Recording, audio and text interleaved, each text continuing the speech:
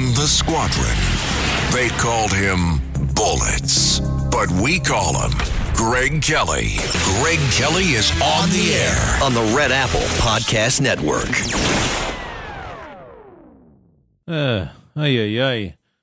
You got to start turning off the news. A huge headline staring me in the face. A teenage mom and her baby shot and killed along with 4 others in what they believe is a drug cartel targeted shooting in California. And they're playing beautiful pictures of this mother and the baby. Aww. Man, man's inhumanity to man, right? Strangely, it's part of the human condition, you know? Isn't that kind of weird? You know, we build prisons. We need prisons. And they're building a new prison in this one county upstate. And I'm like, I heard an official say, well, we expect that this prison could last more than 100 years. It's just interesting that automatically we know that people are going to be killing people in 100 years, in 50 years. It's just part of the human condition. It happens. We can choose otherwise, obviously, and most of us do. But there will always be crime, and there will always be murderers. It's just, anyway, I'm sorry. This picture, this little kid, this little tyke, you know, anytime it affects us all, you know, don't you? Remember that little 1-year-old who was shot at a barbecue in Brooklyn? A little kid. And I remember they said, you know, his name was, I think, Jelani Memphis. Was that his name? And it said Jelani Memphis, 1, was shot and killed.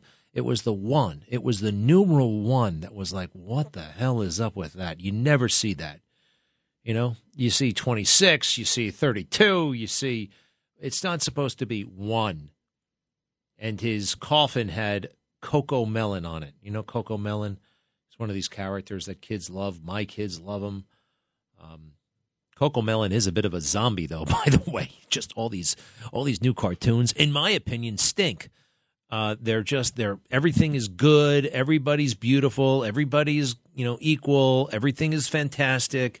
And it's just a bunch of clouds and these characters singing and dancing. And I prefer Tom and Jerry. I prefer watching a cat go after a mouse, and that mouse usually getting the upper hand with the cat, disemboweling the cat, removing the cat's eyeballs, all that stuff. I don't know. That's kind of what a cartoon is supposed to be. To me, we've made a happy compromise at home. The children are watching Cinderella. There's a lot you can learn. Boy, oh boy, it's Cinderella. She got screwed over by that stepmother and her stepsisters. Oh, goodness gracious. But, of course, she had the last laugh. I got to talk about the documents, but I have a whole new take on it, okay? A whole new take on the document situation. And it's reinforced. I've been thinking it. I've been saying it, but now it's sinking in. It really is that this is a swamp-authorized takeout of Joe Biden. Now, I want Joe Biden removed from office for a million reasons. And you can throw this one in, too. However, this is not democratic. Nothing about Joe Biden is democratic. Nothing. He became president in a very undemocratic way. No, wait a second. He got more votes. No, I don't believe that. I got concerns about the 2020. I'm going before that, though. Who remembers the primary? Who remembers what a horrible cluster of a candidate Joe Biden was and his campaign? They were just totally in shambles from day one to the day they decide, no, even though he stinks, Joe's going to be the nominee. It's kind of like he came in 4th place in Iowa. He came in 3rd place in New Hampshire, a distant 3rd place. Now, I went back. We have not had a president in 70 years who did not win either Iowa or New Hampshire, or at least placed in 2nd. They say there are 3 tickets out of Iowa and 2 out of New Hampshire. You got to do it. That's Democrat. That's democracy. That gives these little guys a chance. You go, you make your case to those famous coffee clutches in a living room. We like this guy. This is how Jimmy Carter did it. And Jimmy Carter, nobody was paying him mind on the national stage. But if you go to a place like Iowa, you make your case to individual voters, You can go from zero to hero. And that's been the playbook for a long time. But Joe Biden couldn't even master that. Former vice president of the United States totally blew it in Iowa, totally blows it in New Hampshire. Now, in a democracy, most of our democracy's history, that means you're finished as a presidential candidate. There's nothing we can do for you except Joe Biden. And suddenly a congressman named Jim Clyburn in South Carolina decides that Joe Biden will get his endorsement and Joe Biden will win South Carolina. And he did. And everybody else dropped out of the race overnight. Everybody leaves. Buttigieg leaves. Klobuchar leaves. Booker leaves. That's it. We're finished. Because the bosses said so. Because whatever hoops they were making Joe Biden jump over behind the scenes, he successfully jumped over them, and they decided that's not democratic. It's not democratic for one guy to extract a bunch of promises. Number one, it's got to be not only a woman as your vice president, it has to be a black woman. Also, not only will you appoint to the Supreme Court a woman, it will be a woman of color. You got that, Joe? Of course I do. I'll do whatever it takes. You can count on me. And we're living with the consequences. So he wasn't chosen in a democratic fashion. And now the swamp has tired of him. The speech on Monday, I watched half of it. It was a disaster. I should have watched the whole thing because now it was worse than I thought. And he's making the same mistakes over and over again, saying horrible things that are not true.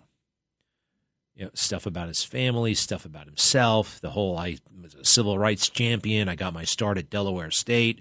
Oh, by the way, cops, they show up blasting everybody. We need to take their guns away.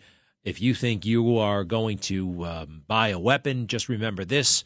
If you come up against the government, we're going to unleash the F-15s on you. This weird stuff that he's been saying for a while, but most people, when you say something stupid and calamitous and they write a big article about it, or 10,000 saying you're stupid and that was just a calamity of a mistake, most people say, okay, I won't do that again, or I'm going to modify my approach. And if it's a genuine gaffe, if it's a genuine black or white, you said something hideously stupid and wrong, and he doesn't adjust, and they've had it up to here with him. They're finished with him. And this whole thing about, those documents, our precious America's secrets. Well, Joe was probably screwing around with Ukraine and China. Why else would he go to Ukraine 3 days before he left office, 3 days before he leaves office? And he's over there and he's just kissing Ukrainian president ass. Very strange. January 17th of 2017, this would be. And then he skips it over to Switzerland to meet with President Xi. And he only has 2 days left in office. And we're told that the documents pertain to Ukraine and maybe even China. But why now? Why now? I think they decided this is it. We can't win with Joe, or at least we can't win with Joe without overt cheating, without, we can rig big tech, we can rig the media, we can even rig elections only so much. And we don't want it to be so obvious this time. So Joe's got to leave. How do we do it? Who remembers the movie Casablanca? Remember they're having a great time at Rick's Cafe? Too good a time. They start singing the Viva la France song, and the Nazis get very upset and nervous. And he goes over to the owner of the prefect, the French guy who was kind of running Morocco. This cafe is to be closed at once. But I have no reason to close it. Find one. And then he goes, this cafe is closed until further notice. Humphrey Bogart runs over and says, what are you doing to me? Why? I am shocked, sir, to see that there is gambling happening in this establishment. And then the waiter comes up, you're winning, sir. Oh, thank you. They all you can get somebody on anything. Show me the man, I'll show you the crime. Show me anybody who was in federal government, especially at the levels Joe Biden was, for 50 some odd years. I bet you could show up at his house and find some stuff, find some documents. It's totally different. It is totally different from Trump. Totally different from Trump. Although they don't seem to understand that over at Fox News. Jeez. Fox News. To hell with them. 95% of them stink.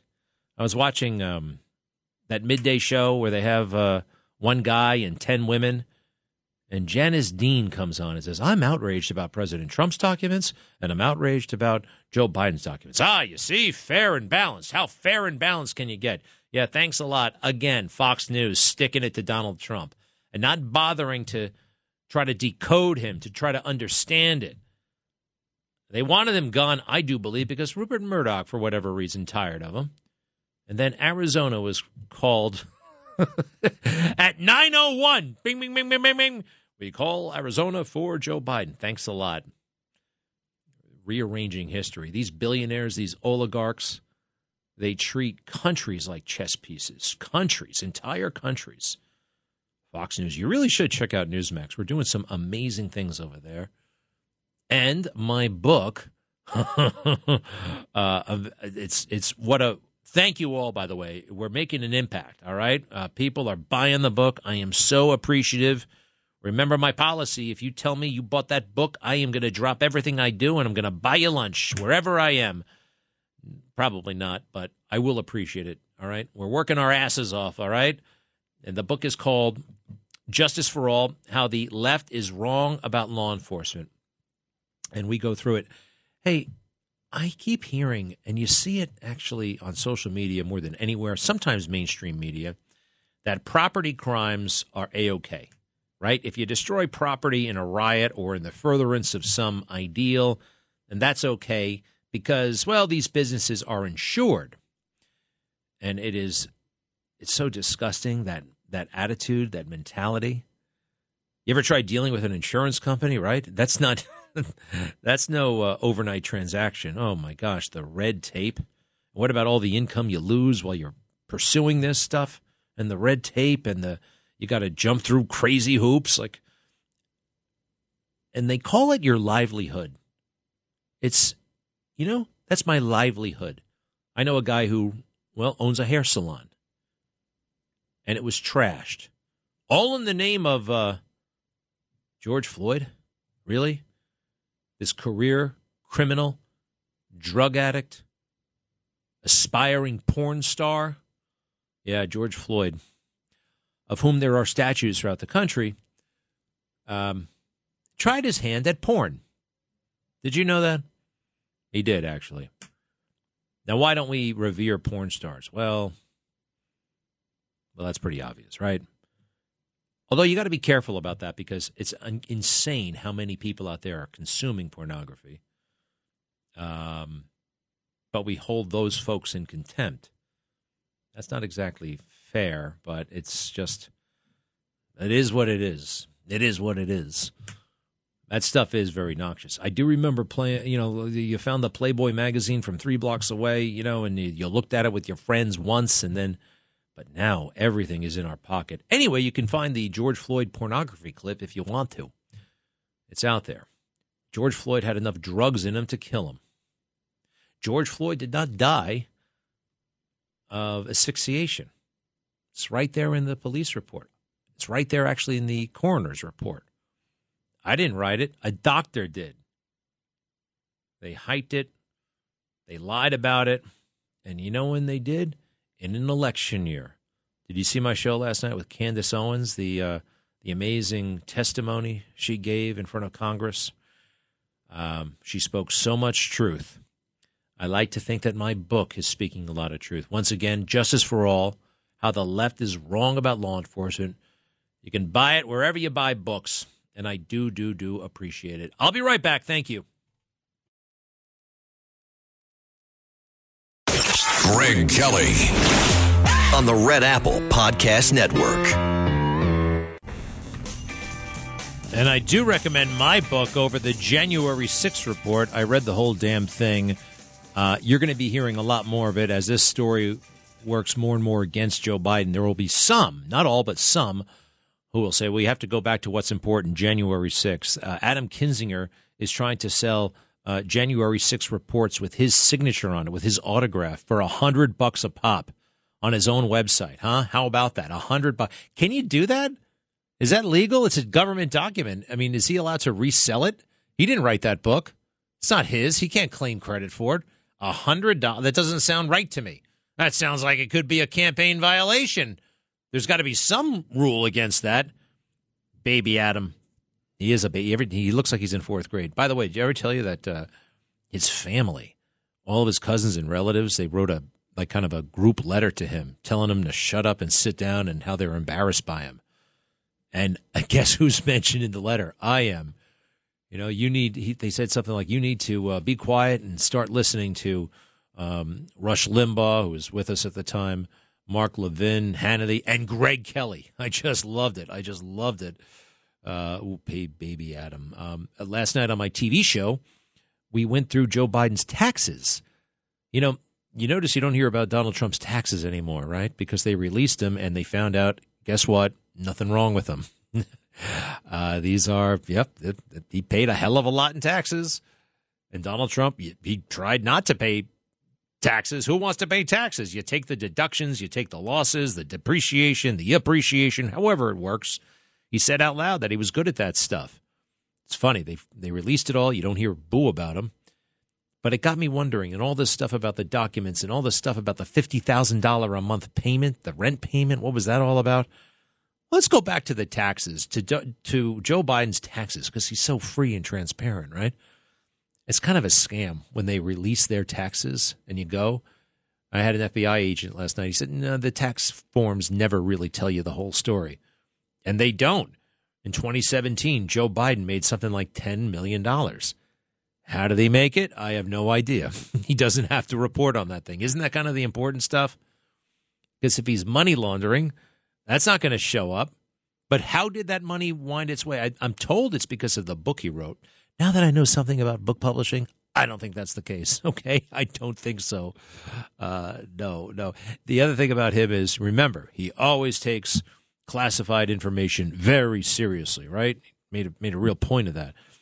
Did you see the picture today? 2013, he's standing in the Oval Office with a bunch of reporters around, and he's got a great big classified document. He's holding on to it. It says top secret, code word, Vice President Biden, and he's just handling it right in front of everybody.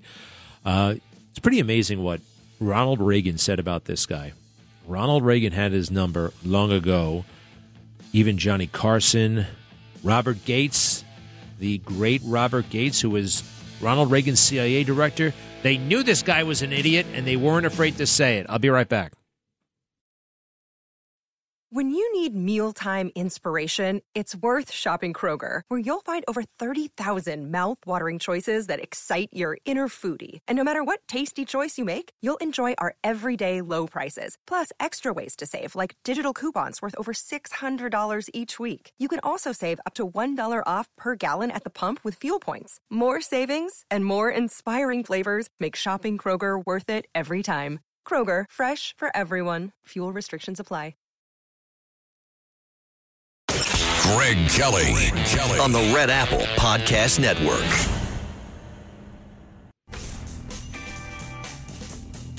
Hey, remember all those videos of Joe Biden grabbing, groping, and smelling young girls, old ladies, you name it? He was interested. For whatever reason, that was trending again today. Why would that be trending? Some of those clips are a couple of years old. Look, it's always kind of fun to watch. It's just amazing how this guy conducted himself. And sometimes they set this stuff to music. He's doing it right behind the husband's back. Remember, they made this guy the Secretary of Defense in the Obama administration. And for some reason, Joe Biden shows up at the ceremony swearing the guy in. And the guy's giving a speech, the new Secretary of Defense, and Joe Biden is back there massaging the shoulders of the guy's wife and whispering in her ear.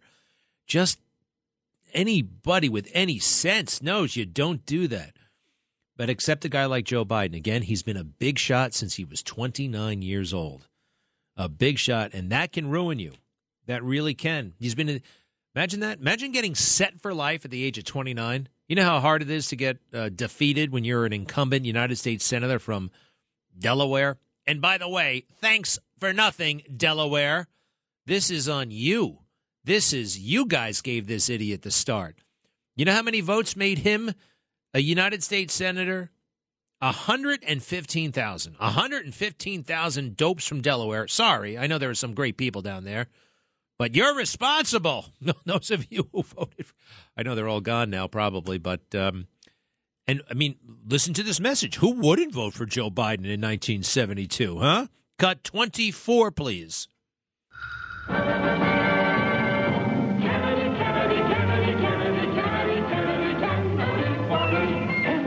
Joe Biden also had a role model.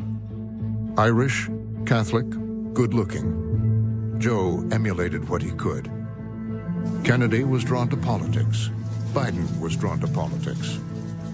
Jack had a photogenic wife and children. Joe had a photogenic wife and children. The Kennedys had a family compound at Hyannisport. The Bidens would have a family compound in Wilmington, Delaware. Joe Biden was always fascinated by the Kennedy mystique. He really saw himself as a natural heir to that tradition. I'm Joe Biden, and I'm a candidate for the United States Senate. Politicians have done such a job on the people that the people don't believe them anymore. And I'd like a shot at changing that. Wow, what a deep platform to run on, huh? I'm like the Kennedys, and I want a shot at changing something, right? 29 years old. This is what you get. And he had been an adult for 4 years. Got out of law school at the age of 25. Actually, 2 years. He runs for the city council of Wilmington, Newark, someplace like that. Newark. It's called Newark, Delaware. It's spelled Newark, but they call it Newark. Becomes a councilman, and then the audacity to run for United States Senate. But, hey, in Delaware, you can do things like that. Delaware is smaller than Suffolk County. Isn't that amazing? With fewer people. Delaware is smaller than something like 50 counties in America. Delaware geographically is smaller. So this little puny state gave us Joe Biden. How about that slogan? What was it? What did he say? I said, the politicians, I want to crack at changing that. How deep? How deep? Here's Ronald Reagan. You want to hear something? A thoughtful man? First of all, he waited until the age of 55 before he ran for office because he wanted to do something, not be something. He was already something. That's a huge difference. That's one of the big problems we have right now. People go into politics to be somebody rather than to do something, to get something done. This is Ronald Reagan in January of 1966 speaking directly to the people. For 1/2 hour, Ronald Reagan, no notes, is looking at the camera and telling people his vision for California. It's amazing. You can look it up online. Here's a sample. It's cut 25, please. As of now, I am a candidate seeking the Republican nomination for governor. In the months ahead, I will present a number of specific proposals for solution to the problems I've discussed. I'll do my best to meet as many of you as possible and to explain clearly and completely my philosophy and beliefs. On those occasions, I'll welcome your questions and do my best to answer them, so you will have no doubt of where I stand on the issues important to you. Wow, huh? And he made good on that as governor and as president. Cut 26, please. Cut 26. We, the people, tell the government what to do. It doesn't tell us. We, the people, are the driver. The government is the car. And we decide where it should go and by what route and how fast. Almost all the world's constitutions are documents in which governments tell the people what their privileges are. Our Constitution is a document in which we, the people, tell the government what it is allowed to do. Isn't that great? Isn't that fantastic? Joe Biden doesn't believe that. He doesn't believe that. Here he is, just telling, he just wants to boss us around. That's what he thinks of the government, it's all about the government. Cut 27, please. will double the fines on travelers that refuse to mask. If you break the rules, be prepared to pay. And by the way, show some respect. We've been patient, but our patience is wearing thin. And your refusal has cost all of us. I think this guy could benefit from reading some of Ronald Reagan's speeches. Oh, he's not going to do that. He's not capable of doing that. He's not a thoughtful person. Does that sound anything like the government listening to the people? He's a wannabe dictator. And damn it, he's become one. The systems have allowed this. And here he is, lusting about waging war on the American people. Cut 28, same speech. I'm going to get assault weapons banned. I did it. I'm going to do it again. There's no social redeeming value. Deer aren't wearing Kevlar vests out there. What the hell you need a assault? No, I'm serious. And ban the number of bullets that go in a magazine. There's no need for any of that. I love my right-wing friends who talk about the tree of liberty is water with the blood of patriots. If you need to work about taking on the federal government, you need some F-15s. You don't need an AR-15. I'm serious. Think about it. Yeah, you're serious, all right, huh? What the hell kind of this domestic jingoistic weirdness is that? And by the way, the quote is, "The tree of liberty must be refreshed from time to time with the blood of patriots and tyrants." Now, nobody wants anybody to die. That's part of our history. You know, you saw this stuff in Brazil, and everyone's saying, "Oh, that's January 6th. Oh, that's January 6th."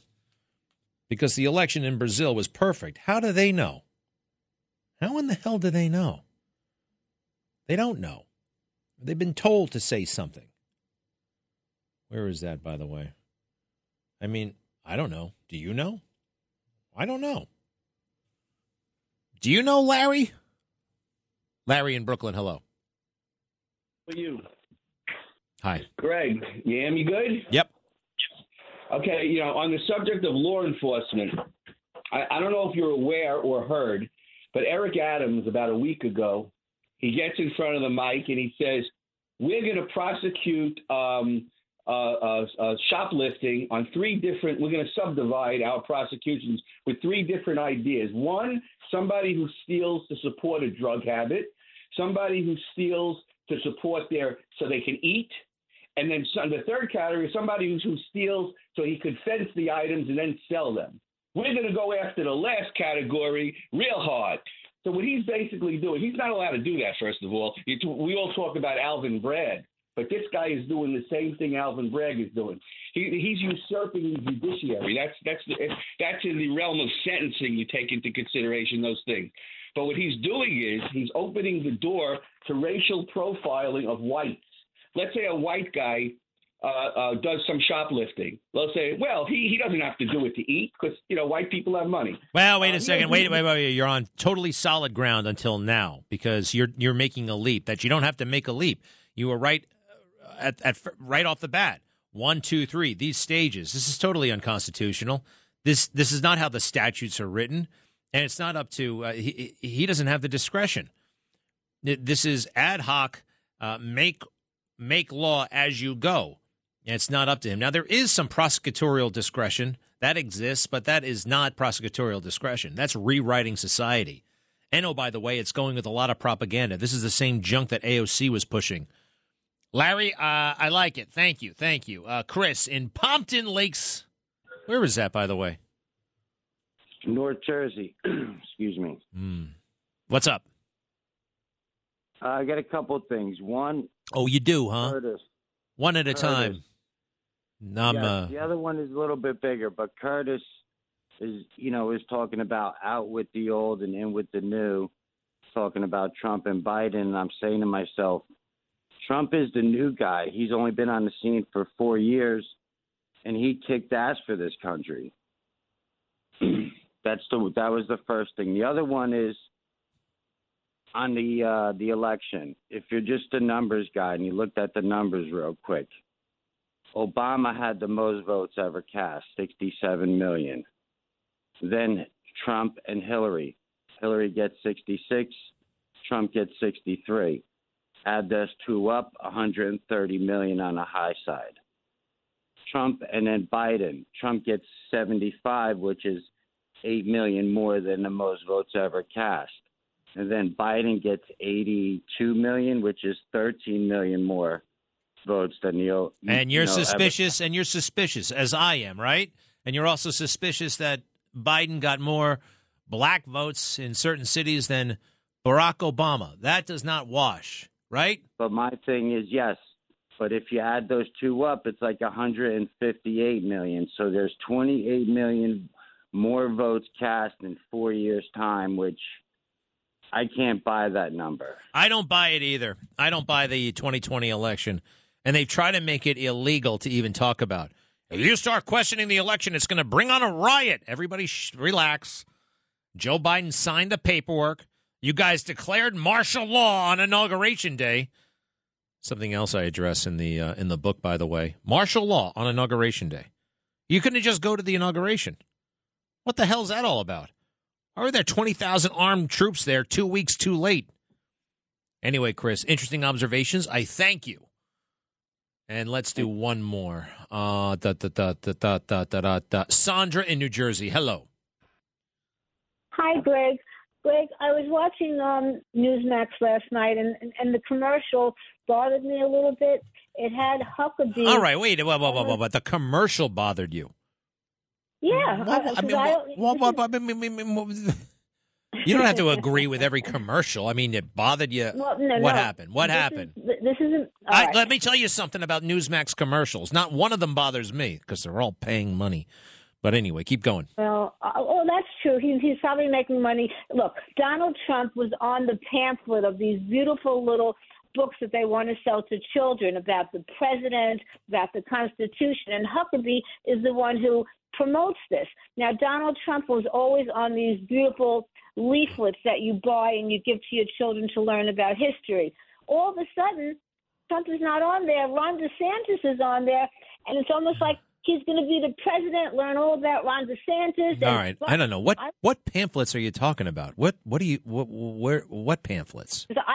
I almost bought them, but they're about teaching little children about the president. It teaches children about the Constitution, all about. And you're upset that Ron DeSantis is the on the brochure, not Trump?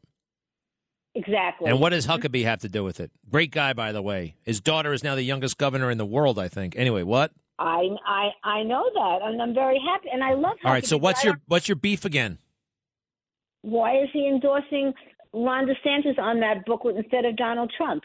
Mm-hmm. Why is he endorsing Ron DeSantis? Did you ever think that maybe it's like various political figures?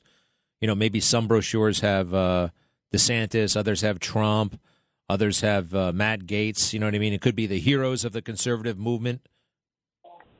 It's possible, right? It's possible.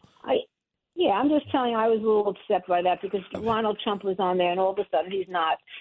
So, you know. How did you cope with your emotions? What did you do? What I did was I said, "Oh my God!" That was how I coped. I said, "Oh my God, I can't believe this." Mm-hmm. All right. Well, listen. I don't know. I can't get up. There's enough stuff to get upset about, as opposed to who's on that brochure. And what do you care? What little kids are you giving these brochures to? I don't know anything about this program. But Sandra, we love you. How's everything else? How's your brother? He's good. I want to tell you a good movie to see. Oh gosh, what? It's called Plane. Plane with Gerard Butler. I thought of you when we watched this movie. It was so phenomenal because you fly that AVHB Harrier, jet, which is to me amazing. So Gerard Butler is. All right, Gerard. It's called Plane. What a plane? Plane.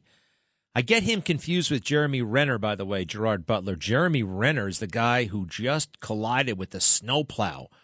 And by the way, his picture was in the Post. He is banged up real bad. And Jeremy Renner is not Gerard Butler. Jeremy Renner was in the Mission Impossible, a couple of Mission Impossible movies. He was also in a great movie called Hurt Locker, which I could actually, in a weird way, relate to. He comes back from Iraq. And at one point, he's in the store, and he can't figure out what toothpaste to buy. He's overwhelmed by the choices. I didn't have it quite like that, but it's just an interesting thing. You know, when you're in the military, you know what to do. You know when to do it. You know how to do it. You know, boom, boom, boom, boom, boom. And then when you come back, you got so many options. Sometimes it's too many. Whether it's toothpaste, whether it's romantic partners, it's sometimes too much of a good thing. Greg Kelly, entertaining and informative. On the Red Apple Podcast Network.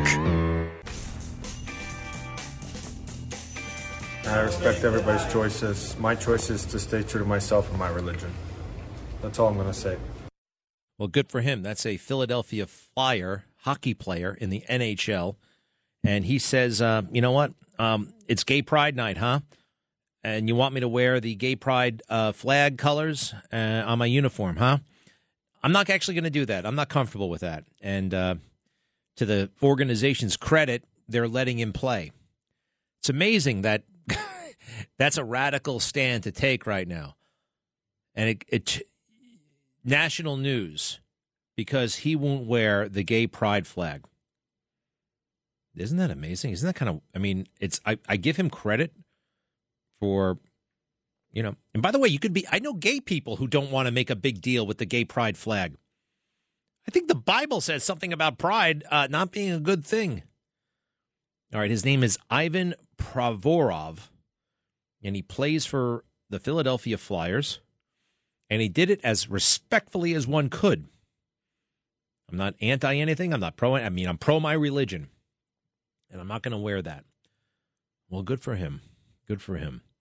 Let's see how it plays. It looks like they're giving the organization, the team, a really hard time about it. And are they going to boycott it? Let's face it, hockey is not the wokest audience. It's not the wokest fan base.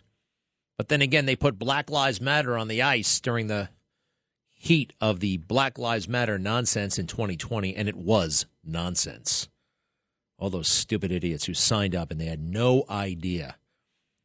Everyone from that nitwit college kid to Tim Cook, the CEO of Apple, they had no idea. And they threw so much money, wasted so much money.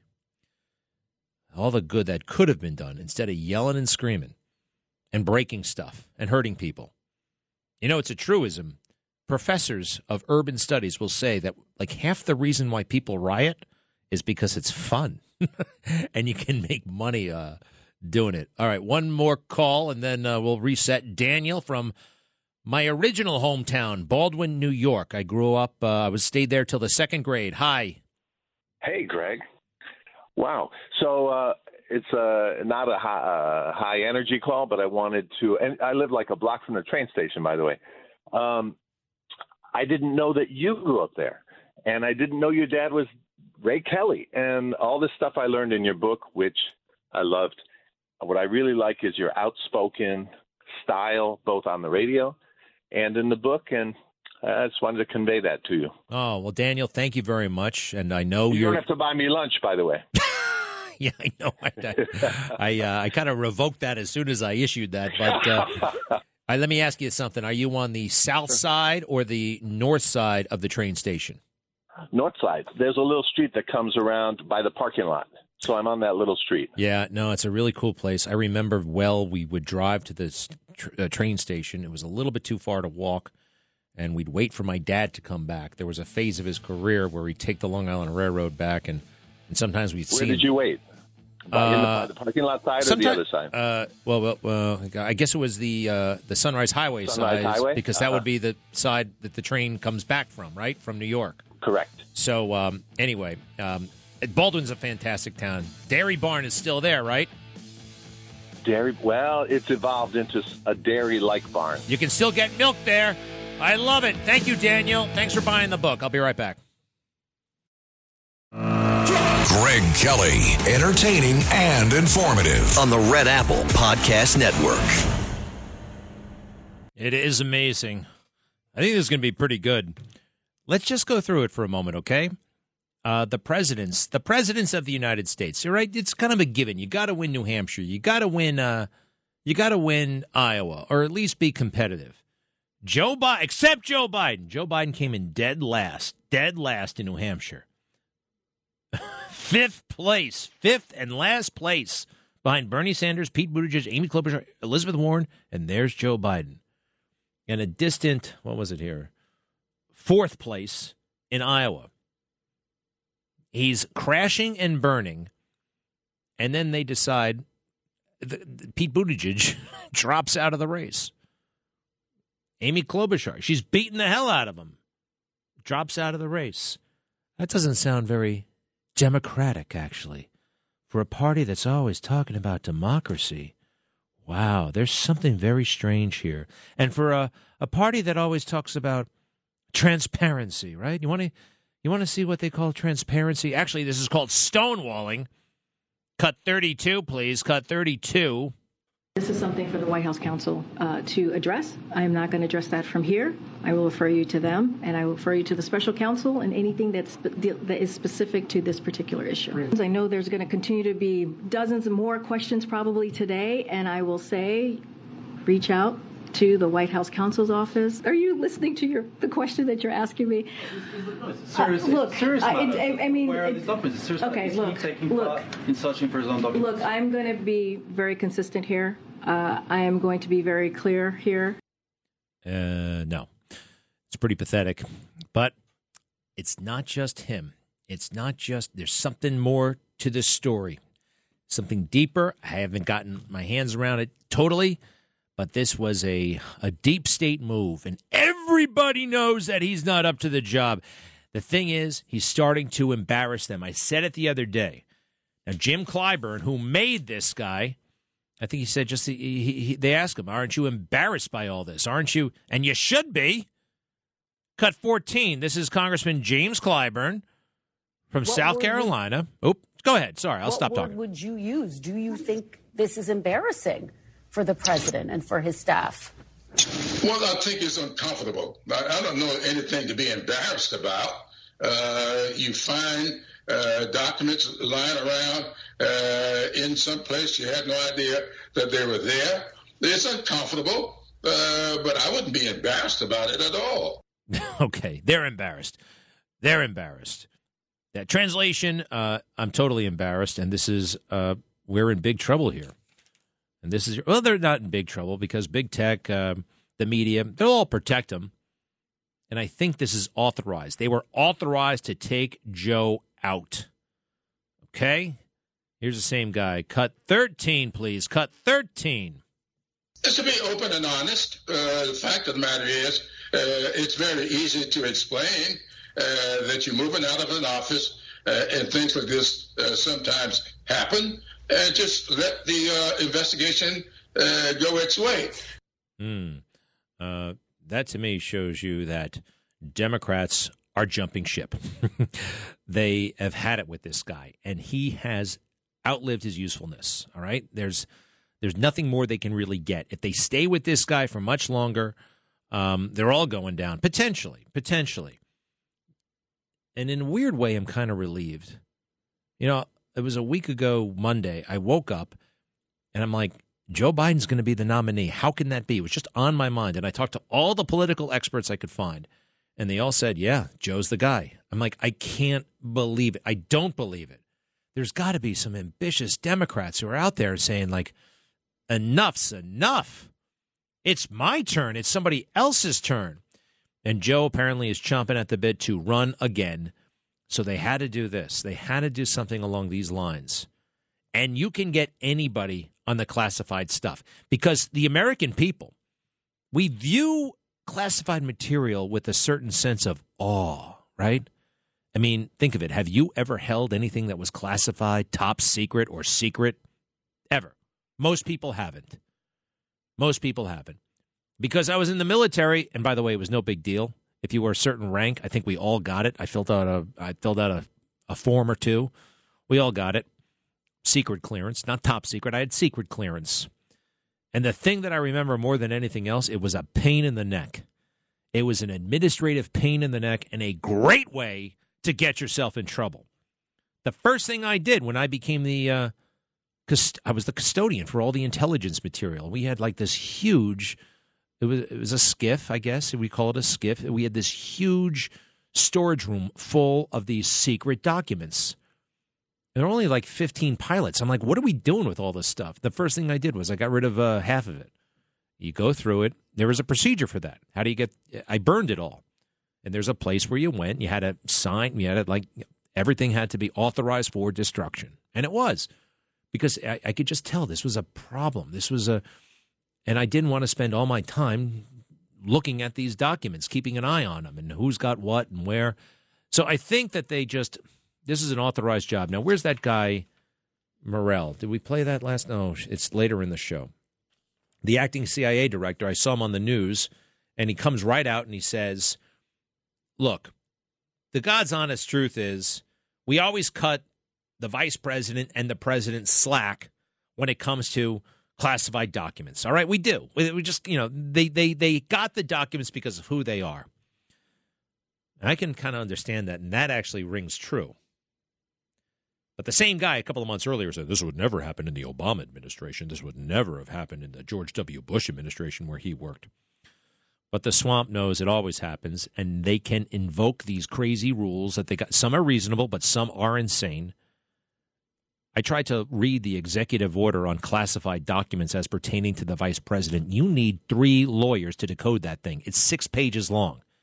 An executive order should be like 1 sentence, 2 sentences maybe. Executive order. It's crazy. And that's the way they like it. That's what they want. They want it to be confusing, and they don't want the people to understand. They want to understand. And here's a swamp guy who knew all along that Joe Biden could not be trusted. I'm not saying I trust Robert Gates, former Secretary of Defense under Bush and Obama, CIA director under Reagan. I like that part of his career. Here he is being pretty blunt about Joe Biden and how wrong he's been on everything. Cut 22. You know what I'm about to read to you. Still, I think he's been wrong on nearly every major foreign policy and national security issue over the past 4 decades. Would he be an effective commander-in-chief? I don't know. I don't know. I think I stand by that statement. That's pretty aggressive. That's for a guy like Bob Gates. He's not an aggressive guy in terms of public persona. Everybody has always had the number of Joe Biden, including one of my favorites, the late, great Johnny Carson, cut 23. On the political scene, one of the Democratic candidates is Senator Joseph Biden. Have you seen the problem he's been having? He went around and made a speech. And apparently, he quoted I think it was a British politician, took his speech and kind of paraphrased it as his own. And then the press got on him, and then he was charged also with taking part of Bobby Kennedy's speeches. And Biden says, not to worry, he reassured his staff. He said, we have nothing to fear but fear itself. National punchline. Stealing other people's lines, making up stuff about his everything. 3 degrees, not one. Won the international moot court competition. He didn't even enter. Finished at the top half of my law school class. He barely finished at all, and he placed at the bottom. Didn't tell anybody about how he was suspended for plagiarizing not only that Neil Kinnock speech, but also a law book. And he had to go up before an academic review. This is a bad, bad guy. And he's not good at the job. And he talks too much. He's always talked too much, but now there are real consequences. This is forget about, do me a favor. I know everyone's still obsessing over the visitor log. The visitor log. We must see the visitor logs. Well, we're not going to. And it's a waste of breath. And here they go till they're blue in the face. Cut 29. Tonight, the White House facing calls for more transparency after we learned there are no visitor logs for President Biden's personal residence, where classified documents were found. House Republicans now say they want visitor logs of the Wilmington home, and the White House says there are none. There are none. When the president was out of office, he didn't have such a thing. Yet another question, if there's documents there, why are there not visitor logs? We want to know the visitor logs to the residence. We want to know who had access to the Biden Center for Diplomacy. It's all good. I like that last guy at the end. I think that was James Cook. But we're not going to get it because there were no visitor logs. They weren't monitoring who could come and go from the Biden Center. They had no security guard even. The Secret Service wasn't there. Still, this is a big thing. But this is the critical thing. You want to know why the lawyers were there in the first place. And Joe, as is Joe, said too much. It's good for us, bad for him. Cut 30, please. Cut 30. When my lawyers were clearing out my office at the University of Pennsylvania, they set up an office for me, secure office in the Capitol. When my lawyers were cleaning out my office, why would lawyer? That's what we don't know. On November 2nd, unless he knew there was sensitive stuff there and he wanted lawyers and he wanted attorney-client privilege. And, as the former president of the United States, actually, as a sitting president of the United States, he could have gone there on some weekend to get his stuff. He didn't do that. Maybe they wouldn't let him do that. And then there's this, another thing, all right? Joe revealing conversations with his personal attorneys. He's in trouble, man. What kind of attorney would say this? The first thing you'd want to know is what documents, right? Don't ask that question, Joe. Cut 31. But I don't know what's in the documents. My lawyers have not suggested I ask what documents they were. My lawyers have not suggested I ask what documents they were. Is that what he said? My lawyers have not suggested I ask what they were. That means Joe was told not to ask. You don't want to know, Joe. Well, I already looked at CNN. They said it's about Ukraine, Iran, and the United Kingdom. For starters. And oh, by the way, this whole thing, Donald Trump had 300 documents and Joe Biden had 12. Doesn't matter. One document could have the most vital secrets in the world. It could be on one piece of paper. It's not the quantity, it's the quality of the intelligence, right? Seems like I got to straighten everything out in the swamp. Oh, and here's another one. Tony Blinken, who is our very weak Secretary of State. This is a guy who should be working on a staff, and that's where he was for a long time. He was on Joe Biden's staff in the United States Senate. He was a staff guy, and there are some guys who are great at that, and some guys who are not great at that. Tony Blinken should not be leading anything. The State Department, just listen to how he was a big guy at the Biden-Pence Center. He was a director, managing director. And I've seen pictures of him there, and he's all goofy and happy. He's not happy anymore. He looks guilty as hell. I'm sorry, but that's the way he looks to me. This is the Secretary of State, cut 33, good friend of Joe Biden. Go ahead. You were, for 2 years, the managing director of the Penn Biden Center. And just ask if you were aware of any reason why classified documents would have been packed and brought there while you were there, and whether you would be available for an interview if the special counsel requests? The short answer is no. Just as you heard from President Biden about a week ago, I was surprised to learn that there were any government records taken to the Penn Biden Center. I had no knowledge of it at the time. The White House, of course, has indicated that the administration is cooperating fully with the review that the Justice Department has undertaken, and I, of course, would cooperate fully with that review myself. Of course. And he always talks like he's asking a question, even though he's trying to make a statement. And as I said, he should not be in front. He should be in the back. And I think he is going to be very, very nervous. How much money did he make?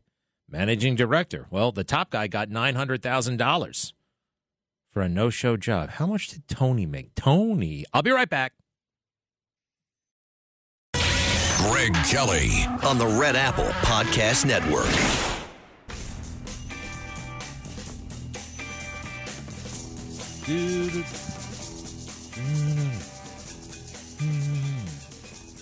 Eric Adams is back from the border. And that's it. And I hear people are, ooh, that's really impressive. He's really saying and doing all the right things. Number one, he's not doing anything. He's not. Number two, don't fall for it. Okay, it's an act. It's show business. There's a million things he could be doing that he's not doing. Why? Because he does not know how. He doesn't know the first thing about government. All he knows how to do is wear that silly suit or those silly suits. He's got 500 of them. Smile and hit people up for money. Do favors for friends. A lot of favors for friends. Rent mid-level apartments to people. What else? Live in New Jersey. There's no skill. There's nothing magic. And he's not even working hard. You know, there's so much you can overcome. You don't have to have that much talent, but if you work hard, that can compensate for a lot. He's not even working hard, not breaking a sweat. The greatest city in the world, and look at what we've got. Same city that Rudy Giuliani, Mike Bloomberg, these guys, giants, absolute giants in their professions. And we got this grubby career politician, fake cop. Fake cop. Remember that about him. Fake cop. And by the way, earlier I was saying that the George Floyd thing, George Floyd, I hate it when anybody dies, but I don't think he rates statues all over the country, and I don't think we should have redesigned society because George Floyd died. All right? He had enough fentanyl in him to kill 50 people. He was a career criminal, an aspiring porn star, a basic deadbeat lowlife. Sorry, they're out there. They are. Everybody's redeemable and everybody can be saved, but he seemed like a long way from all that. Yet they whipped up everybody into a total and complete frenzy, and people were spring-loaded because of all the lockdown stuff. And you know what's really great? When this gets called out. I do it in my book, Injustice for All, available everywhere. Candace Owens did it in front of a congressional panel. Cut 44. There isn't a single adult today that in good conscience would make the argument that America is a more racist or a more white nationalist society than it was when my grandfather was growing up. And yet we're hearing these terms sent around today because what they want to say is that brown people need to be scared, which seems to be the narrative that we hear every 4 years right ahead of a presidential election. You think? She's right.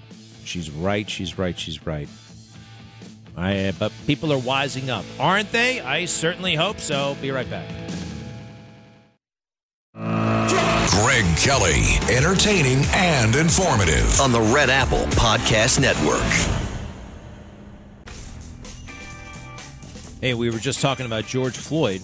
This is going on right now. Derek Chauvin, the cop, is appealing.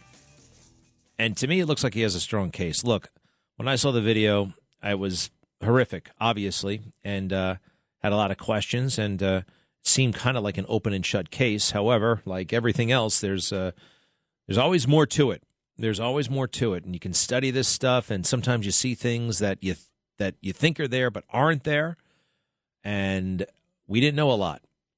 But listen to this. Former Minneapolis police officer Derek Chauvin was sentenced to 22.5 years for the May 2020 murder of George Floyd. He is now appealing the conviction, arguing the trial wasn't fair. An attorney for Derek Chauvin appeared before an appeals court in Minnesota Wednesday, today, to ask the former Minneapolis police officer's conviction to be thrown out, arguing that legal and procedural errors hindered him from having a fair trial. And one of those factors seems to be that, well, the public was poised to riot if they did not get the conviction they wanted, right? All right, so we're going to hear, this is his lawyer, the appeals lawyer. I'm not sure of his name, but let's go. Welcome, everyone, to the Minnesota Court of Appeals. Today is Wednesday, January 18th, 2023. The primary issue on this appeal is whether a criminal defendant can get a fair trial consistent with constitutional requirements. in a courthouse that's surrounded by concrete block, barbed wire, 2 armored personnel carriers, and a squad of National Guard troops, all of which are whom are there for one purpose, in the event that the jury acquits the defendant. Please state your name for the record and the party you Hey, are stop for 1 second. That's a pretty strong point, don't you think? That's they got to deal with that. Now, the person you're about to hear from is Neil Katyal. I don't like this guy because he's on MSNBC all the time, and he's totally anti-Trump, totally political. But so he fit right in with the Obama administration. He was the top, one of the top lawyers at the DOJ, Solicitor General. That means you argue cases in court for the government. And here he is, I guess, moonlighting, or is he doing this because he's no longer in, he doesn't have that job anymore. He's an MSNBC commentator, but he went up there on his own to argue against what you just heard. Keep going, please. What you heard today about the security concerns and the barbed wire and the like, what he said is, and this is quoted in our brief at page 16, that having the trial at the Hennepin County Government Center would be safer and reassure the jury and make them more impartial, not less, because the security could be folded into a general security over the city. And even if you had trial in some other place in Minnesota, in a smaller venue, he said the security would stand out and you'd have the same fears of civil unrest there. Counsel for Appellant, you will have 5 minutes for rebuttal. The jurors that sat on this jury had a stake in the outcome of the case because they lived here where the riots occurred. If this case gets moved out state, the likelihood of having riots in the community where the jurors are living, I believe, will be 0. Counsel for both parties, thank you very much for the briefing. It was very extensive, very thorough, and we appreciate that. All right, I guess they'll get back to us. It does kind of make sense, though, right? I mean, they move trials all the time. They move them all the time. You know, they're in, what's the last one that I remember they moved? I know they do it a lot. Unfortunately, the only one that comes to mind is the one in the 90s. They moved it to New Haven, Connecticut. Might have been in the 80s. Rudy Giuliani, when he was prosecuting, was it Stanley Friedman? That's a name from the past, huh? Stanley Friedman. I think they were prosecuting him, and they moved the case to New Haven, Connecticut. Because people around here, you know, they were following the case. Can you imagine that? A bunch of people, too many New Yorkers were following the Stanley Friedman case? But they were. It was a huge, huge deal. Let's go to Ruth Ann in Manhattan. Hi. Hi, Greg. I'm terrified right now, so be easy on me. But you were talking about plagiarizing Neil Kinnock's speech. I wanted to add this. He also threw his son Beau under the bus because he said he should have checked it more carefully, that he thought his son Beau had written the speech. Did he really say that? Wait a second. Beau? No, wait, that doesn't make sense. Beau, I don't think, was old enough. It was 1987. Beau would have been in high school. There's no way he blamed him. Are you sure? I thought I was until you just said that. I mean, he lies like crazy. I mean, I would put nothing past him, but I don't think I think I would have heard of it if he tried to blame Beau. I think I would have heard. I mean, he has said so many incorrect and untrue things about Beau, oh, by the way. And, oh, by the way, Beau, I think, was a hell of a guy. I have no beef with Beau. I like that guy from what I know about him. Anyway, I guess I'll look into that. I never heard that. What else? Thank you. Ted Kennedy also said that Joe Biden was the dumbest man, not just in the Senate, but in all of Congress. And I believe he said that more than once. But what I was calling about today was from the first time that I heard your show. Like they say, you had me at hello, you had me at Bible, because I read the Bible, the Old Testament and the New Testament. And when I tell my friends who are Democrat that they don't realize that they're jeopardizing the lives of their children by agreeing with, they say, no, not everyone believes that. But there's a passage in the Bible, Exodus 20, sentence 5. It's only a few sentences, but it says, I am a jealous God, punishing the children for the sin of the fathers to the third and fourth generation of those who hate me, but showing love to 1,000 generations of those who love me and keep my commandments, which means God can punish your children, your grandchildren, and your great-grandchildren, depending on how he feels they've either learned from you or how they're living their lives. And people, I don't think very many people know that. I don't think they read the Old Testament. I read the Old Testament in Hebrew, and I read the New Testament. I get, every month I get Philadelphia Trumpet and Plain Truth because I'm interested in comparing religions. Yeah, no, I'm familiar with that part of the Bible. Let's face it, it's not the most popular part. Doesn't get, you don't see that quoted on too many T-shirts. And look, it's the Bible. I believe, and God works in mysterious ways. It's tough to comprehend that and to think that, but it's all up to him, and it's all perfect. Fair enough, Ruth Ann? I grew up on the Bible. I spent 8 years in yeshiva and studied 5 days a week. Biblical studies intertwined with my other school studies, and on the weekend my father tested me on what I had learned during the week. And it served me well, and it served me well knowing both the Old Testament and the New Testament. Oh, by the way, just one little thing, though, big thing. You can be saved and all can be forgiven if you have a talk with Jesus, all right? That's what we believe in the New Testament. But that is a chilling passage, and I am aware of it. And let's face it, there are a lot of chilling things in the Bible. And oh, by the way, guess what they're trying to do? Cancel the Bible. You know it, and I know it. There's all kinds of topics in there that they could cite and say, well, there's slavery, there's slaves in the Bible, there's war, there's genocide, there's incest. Do you think they're coming for the Bible? I do think so, and I think it's been coming for a long time. But till we got this woke generation, I didn't think it was as bad as it was the way it is now. Well, you never know where you're going to find your heroes. And let's go to that hockey player in Philadelphia, all right? And one thing I like, well, hold on. Let's listen to the hockey player first. They wanted him to wear the gay pride sweatshirt at hockey practice because it was gay pride night. And he said, no, I'm not doing that. Go ahead. I respect everybody's choices. My choice is to stay true to myself and my religion. That's all I'm going to say. Now, Ruth, let me ask you something. Do you sometimes find that people will stand up for their faith when their back is up against the wall? And I admire that, and that's good. But a lot of us believers don't speak about our faith, when we're not being oppressed. It's good to talk about and to think about. It's almost like, people only go to church when they think that the church is in peril, which is, I'm not complaining about that. There's so much good news in that Bible. I want to share it every day. You know what I mean? Absolutely. And the good news is also, we were taught to pray to God, in my family, taught to pray to God. God forgives you immediately when you ask God to forgive you. There may be some punishment involved depending on how great the sins were that you made, but God forgives us all immediately. In fact, I was taught that if I do something to someone and I ask inadvertently and I ask for their forgiveness, I can ask 3 different times, and after the 3rd time, if they haven't forgiven me, God will forgive me.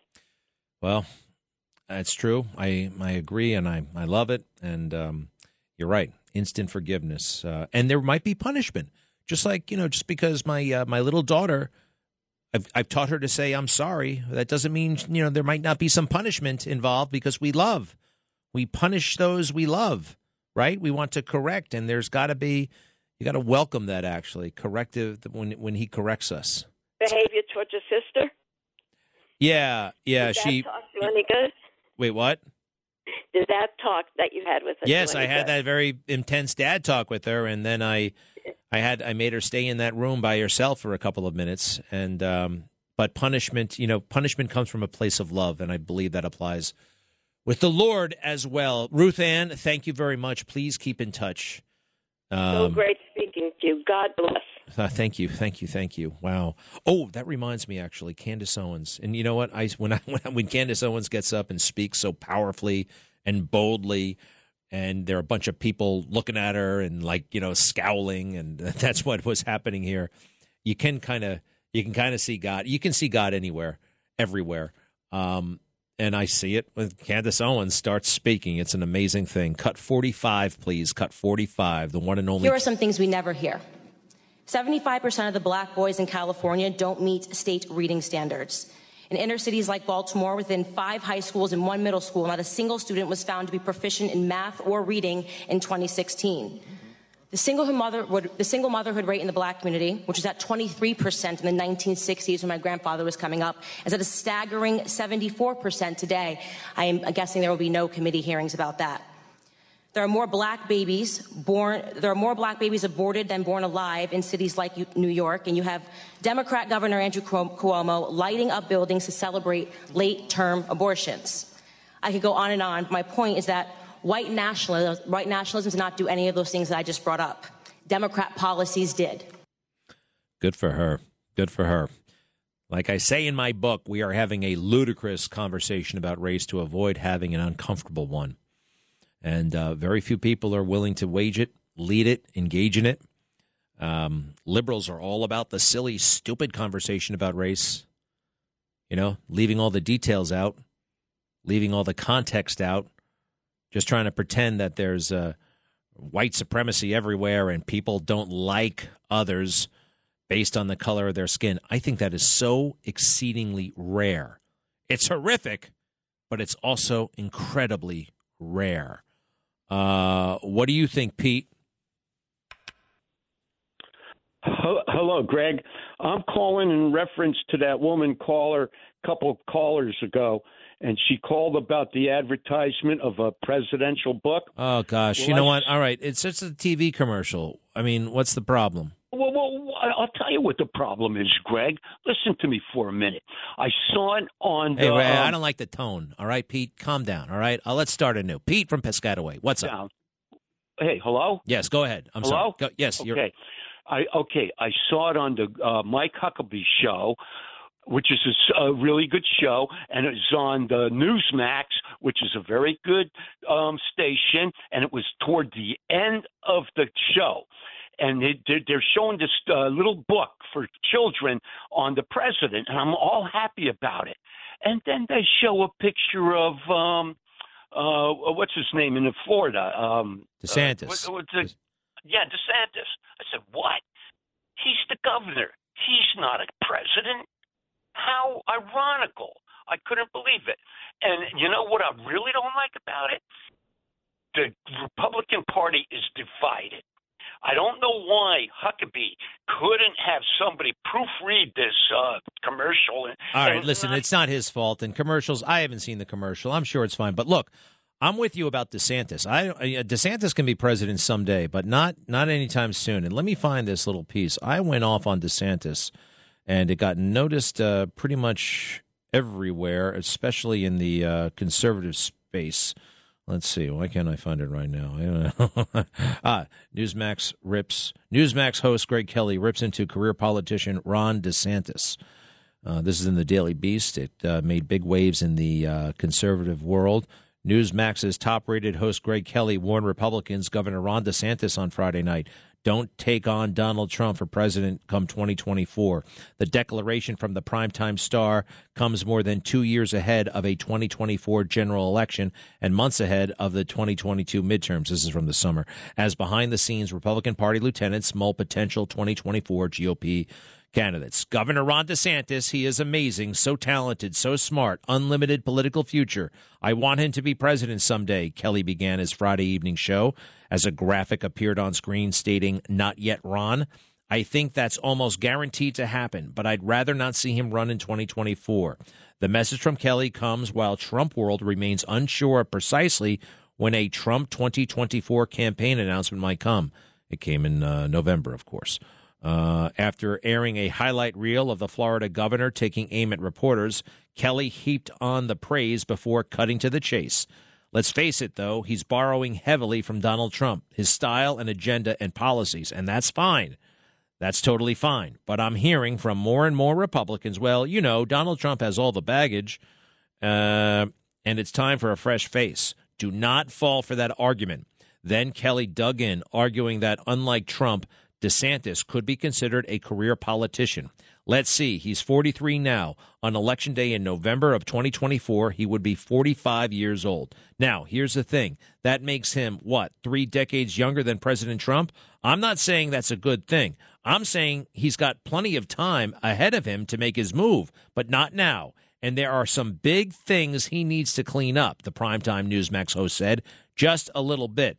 The Newsmax host added that in 2018, he believed DeSantis should have easily defeated then-Democrat candidate Andrew Gillum. Yet instead, he said DeSantis was nervous and fidgety during the debate. I think he needs to work on that. Obviously, DeSantis, has studied President Trump very, very carefully. You can kind of see it in this picture in Mar-a-Lago. Oh, yeah, there's this picture where he's just staring at Trump. And I think DeSantis inhaled so much from Donald Trump. The agenda, the style, it's all Trump's. He changed everything, Donald Trump did, changed everything, and I think he can change it again. Here's an idea. Although constitutionally it may be complicated, Trump and DeSantis on the same ticket. Elsewhere in Trump world, longtime Trump advisor Kellyanne Conway has found her way back into the former president's heart, blah, blah, blah, blah, blah, blah, blah. Now, a couple of things have happened since. DeSantis beat Charlie Crist by, 8 million votes? I mean, it was a huge victory. Is that a reset? I still don't think so. All the concerns I had, and Pete, that you may still have. Do you have them, Pete? Yeah, Greg, listen, if that woman was confused or flabbergasted by that commercial, and I was also, I would like you, there's going to be other Republicans that it happened to too, and we're divided. I would like for you to look at that commercial. It's near the end of the show. I can't. It's a commercial. It's okay. We can live with it. I'll be right back. Traffic jams, tailgating, pile-ups. Ugh, the joys of driving. How could it get worse? The federal government wants to have a say in what you drive. That's right. The Biden administration's EPA is pushing mandates that would ban 2 out of every 3 vehicles on the road today. Don't let Washington become your backseat driver. Protect the freedom of driving your way. Visit EnergyCitizens.org. Paid for by the American Petroleum Institute. Greg Kelly, entertaining and informative on the Red Apple Podcast Network. I want to go to Brazil now because the parallels to our own January 6th insurrection are inescapable. It was an attempt to topple the government that resembled the January 6th insurrection. Is Brazil's president encouraging a January 6th-style insurrection in his country? People across the world are seeing how a former American president, the people around him, and his example on January the 6th is now responsible for the exporting of fascism and anti-democratic movements to other countries. Wow. These people are such experts on all things, including Brazil elections. What the hell do they know about Brazil elections? Nothing. You know, there was a time where the media, they actually went into the media to ask questions, to wonder, to not have all the answers. You just turn it on, and there they are, sitting fat, dumb, and stupid right there, just so content in that fortress of stupidity, actually, and that they know that the Brazil election was free and fair. I do not know that. Well, wait a second. The State Department said so. Do you believe that? I don't know. I don't know. It doesn't take too many votes to screw with an election. We know that. And all those people. So all those people, did you see the video of all those people coming to the capital of, I think it's called Brasilia? We don't want violence, but, maybe they know something we don't, right? And sometimes history is not pretty, although it's not pretty, but it can be glorious. Like the Boston Tea Party. All that pushing and shoving, there's some violence there. And now we revere those moments. Those people in Brazil just might be patriots. I know the people on January 6th, just about all of them were patriots. Thanks very, very much. I will see you tonight on the Newsmax show. The book is available wherever books are sold. It's called Justice for All by me,